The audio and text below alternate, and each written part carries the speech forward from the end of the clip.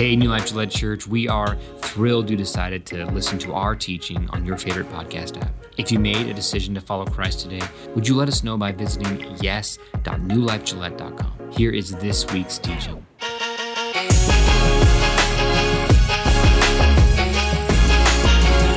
Sometimes in life, we need a little bit of a wake-up call because we are asleep and don't know it. For my family, the most obvious illustration we have of this is my oldest son, Lincoln, is a sleepwalker. He will get out. Do we have any sleepwalkers in the house? Anybody? Not many sleepwalkers. My oldest son, I'm not a sleepwalker, but my oldest son will get out of bed and just walk around the house, like literal sleepwalking around the house. There's no purpose. There's nothing for him to do. And I look at him, I'm like, why are you just pacing? What is going on? Then I realize, oh, you are sleeping. You are not there. You can talk to him. You can go up and wave your hand in front of his face. He looks like he is awake, but there is nobody home. He is just asleep. It is possible to look like you are awake, yet be totally asleep. For me, it's after I faint. I'm a fainter. I faint pretty regularly. I faint when I get a shot. I faint when I think about my son getting a shot, or he got his tonsils out the other day, and just thinking about the procedure, I passed out. Pass out if I see a gory movie. It's just a thing. Thank you, Mom. Mom gave it to me. It was her fault. And so I will faint, and the older I get, something weird is happening. Now when I faint, it takes longer for me to wake up. Like the older I get, the longer it takes for me. The last few times I've fainted, I will actually open my eyes so everybody around me thinks that I'm awake, but I cannot string thoughts together. It's like rapid fire words are happening in my brain, but I can't figure out where I am. I can't figure out what's happening. Sometimes I don't even know who I am. Like literally, my brain will not put a thought together, and so I just start panicking. And I just start pushing people away from me because I don't know what is happening until eventually some other people wake me up. They're like, Mike, it's okay. Mike, you're fine. Mike, nothing is wrong. And I need them to kind of help me come out of it and recognize that nothing is wrong. Sometimes you can look like you're awake, yet be totally asleep.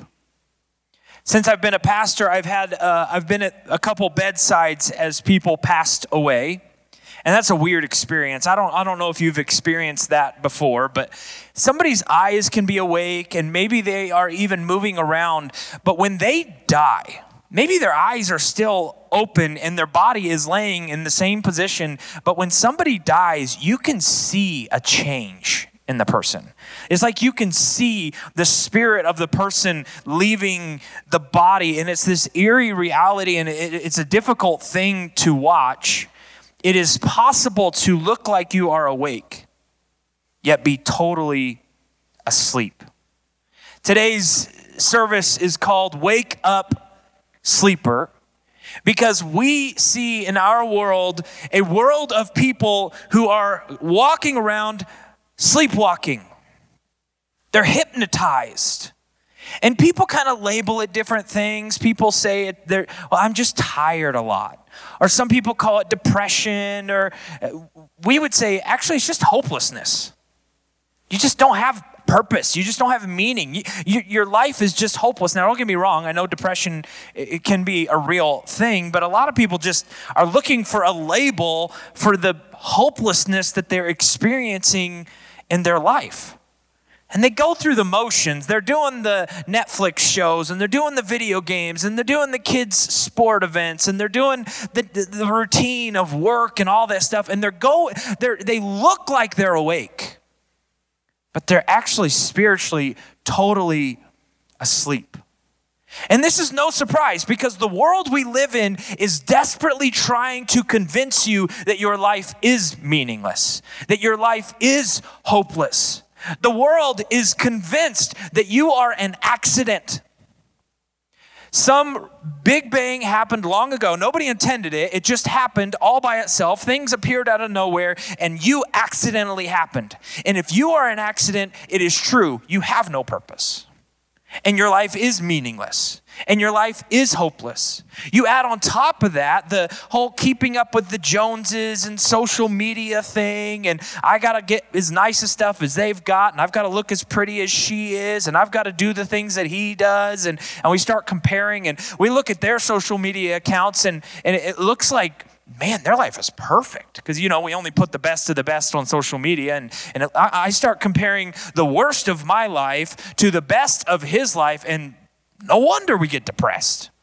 That's depressing.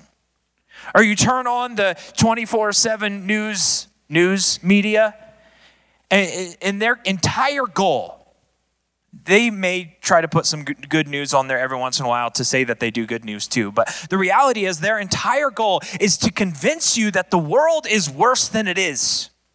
That even though you look at any stats and the world is getting better and better and more free and more free and more Christian, like the world is moving in the right direction if you look at any metric throughout history. Yet the 24/7 news media, their job is to 24/7 to convince you that things are worse than they are. Because what will happen if you're convinced that the world is falling apart? If they can lie to you and convince you of that, then you tune in more. And that's money in their pockets. If they can convince you that things are terrible, you'll go watch them talking about all the terrible things, and then it kind of is this compounding effect, and you start thinking things are worse than they are. I read something the other day that said something like 97% of read tweets on Twitter. Tweets on Twitter? That sounds weird. Are by rich, famous, powerful people. In other words, you go to Twitter and all you see is a bunch of people that got stuff that you don't got. They've got the power. They got the beauty. I mean, what is Hollywood? Hollywood is the prettiest people in the world.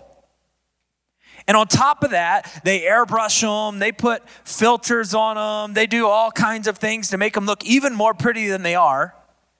And we look at the unrealistic world that we consume ourselves with, and it is no wonder that we're depressed, that we feel hopeless, that it seems like our lives are meaningless and nobody cares. Well, you know that I would not be bringing this up on Easter Sunday if I did not believe that God offered a solution to this problem. You may have heard me say last year we did a survey of the people in Gillette, and we intentionally did not survey new lifers, but we asked the city of Gillette, people who go to church and people who don't go to church, and we asked them these questions. We said, do you regularly feel hopeless? Do you regularly feel anxiety? Do you regularly feel, and then we listed a bunch of negative emotions, anger and all those other things. And then we compared the responses of people who say they go to church to people who don't go to church, to people who read the Bible, who don't read the Bible, to people who believe in God, to people who don't believe in God. And the results blew my mind. Now, I assumed that we would see a little bit of a bump, that people who regularly go to church have maybe a little bit more peace, maybe a little bit more hope. It was not even comparable. We found out that people in Gillette are 6 times less likely to regularly feel hopeless if they regularly go to church. 6 times. If you could do something that would decrease your chances of going through life hopeless, would you not do that thing? Is this a no-brainer or what? Like, in what area of life can you guarantee results like this? No, it's too good to be true. That grace stuff, it's all a bunch of hocus pocus, superstition. I don't believe in all that. And maybe you're like, no, I tried church and here I am, Mike, but I'm going to go home today and I'm still going to feel hopeless. Maybe you're skeptical of church because of an experience you had with church when you were growing up. And I would say you didn't give it a chance. Or maybe the version of Christianity that you had an encounter with was not a good version of Christianity. But I'm not asking you to seek me. I'm asking you to seek God. And if you will lean in, if you will pursue him, and if you will begin to seek after the purpose that he created you for, I promise you he will give you peace. He will give you hope. Just give him some time. The Apostle Paul arguably the most famous Christian of all time. It wrote most of the New Testament. The Apostle Paul said this to one of the first churches. He said, once you were dead because of your disobedience and your many sins. In other words, you were sleepwalking. Or maybe more accurately, you were a zombie. You were dead. You were walking through life, but spiritually you were dead. You were lifeless, he said. He says, all of us used to live that way. All of us, pastors, the person you respect most in life, following the passionate desires and inclinations of our sinful nature. How do I know if I'm sleepwalking? One clue that can tell you if you're sleepwalking is if you can sin without regretting it. If you can lie or lust without regretting it, you are asleep spiritually. If you can steal from someone or if you can hurt someone without regret, then something in you is broken. Because God designed you with a conscience. God designed you with this ability to recognize when you are doing something you shouldn't do. The same way you feel pain when you touch something you shouldn't touch. He put in you this ability to recognize when you're doing something you shouldn't. However, culture and our habits have a way of deadening that. Hypnotizing us. Putting us to sleep so that we no longer recognize how sinful we are. We no longer recognize our need for God. By our very nature, we were subject to God's anger, just like everyone else. We were sinners, and the punishment that we deserved was death. Not only did our human nature cause us to live in this world these hopeless, lifeless lives, but also it kept us out of eternal life. It also kept us out of heaven. You were walking around dead in this life because you were destined to hell. Happy Easter. No. But there's good news, right? The Easter story doesn't end with a death. The Easter story is good news. It is the promise of resurrection. But God is so rich in mercy, and he loved us so much. What do we say at New Life? Jesus loves you unconditionally, and he died to give you new life. Jesus died to give you life, to wake you up, to raise you from the dead. No more zombies, no more hopelessness, he says. That even though we were dead because of our sins, he gave us life. When he raised Christ from the dead, it is only by God's grace that you have been saved. You were dead because of sin, but what does this mean? But sinning less doesn't bring you back to life. This is what most of the world thinks. Well, I wasn't good, but now I'm good, so I deserve to be saved. Are you a good person? Well, I try. Have you ever stolen something? Yeah, but that was in my past. You're still guilty of it. You are. I don't care if you sinned one time when you were 15 years old. You're guilty of it. We are all guilty of it. And that sin caused death in our lives. So sinning less cannot cause you to come back to life. It's just like if cancer kills you, you're dead. Chemo's not going to bring you back to life. You need something else. You need a miracle to bring you back to life. For he raised us from the dead. He did it. Along with Christ, and seated us with him in the heavenly realms because we are united with Christ Jesus. And when he raises us to life, we leave our zombie lives behind. Our life that was once filled with darkness is now filled with hope, is filled with light. The light that brings life to our lives. And it has been ever since Jesus raised from the dead. And here's the key. Paul says, the light makes everything visible. That is why it is said, awake, O sleeper.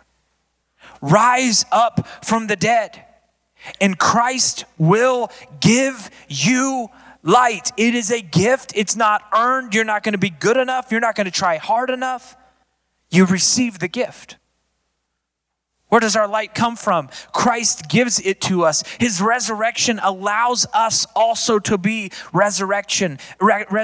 It gives us life. Zombies, wake up. To be alive, my kids' textbook tells me that we need 4 basic elements. We need water, air, food, and light. What is Jesus? He is the living water. He is the breath of life, he says. He is the bread of life, and he is the light of the world. We cannot have life without him. We are desperately in need of him in order to have any life in our lives. I don't know if you've heard the story of the prodigal son. It's a story of a boy who decided that he didn't want to live in his father's house anymore. So he took half of his father's money and he went out and he did everything he had ever fantasized about doing. He did the prostitution and all the drugs and alcohol and whatever felt good to him, he went after it and he did it all. And then one day he realized it's all just making life worse. It's just making life harder. It's just leading to more hopelessness. It's just leading to more depression and more pain. It's what I wanted. It's what I fantasized about. But when I got it, I didn't want it anymore. And he decided that he would run back because he liked the life that his father gave him much more. So he ran back to his father, expecting his father to reject him, expecting his father to blame him, to yell at him. He said, maybe at least my father will make me a slave in his house. He would rather be a slave in his father's house than go back to the world. So he ran back home, and when his father saw him at a distance, he ran after his son. He welcomed him home. He threw a banquet for his son. This is the invitation that all of you have been given. Come back home. Come back to life, not to the pain, not to the hate, not to the anger, not to the division, not to all the hopelessness that the world offers you. Come back home to Christ. He offers you a home that nobody else can offer you.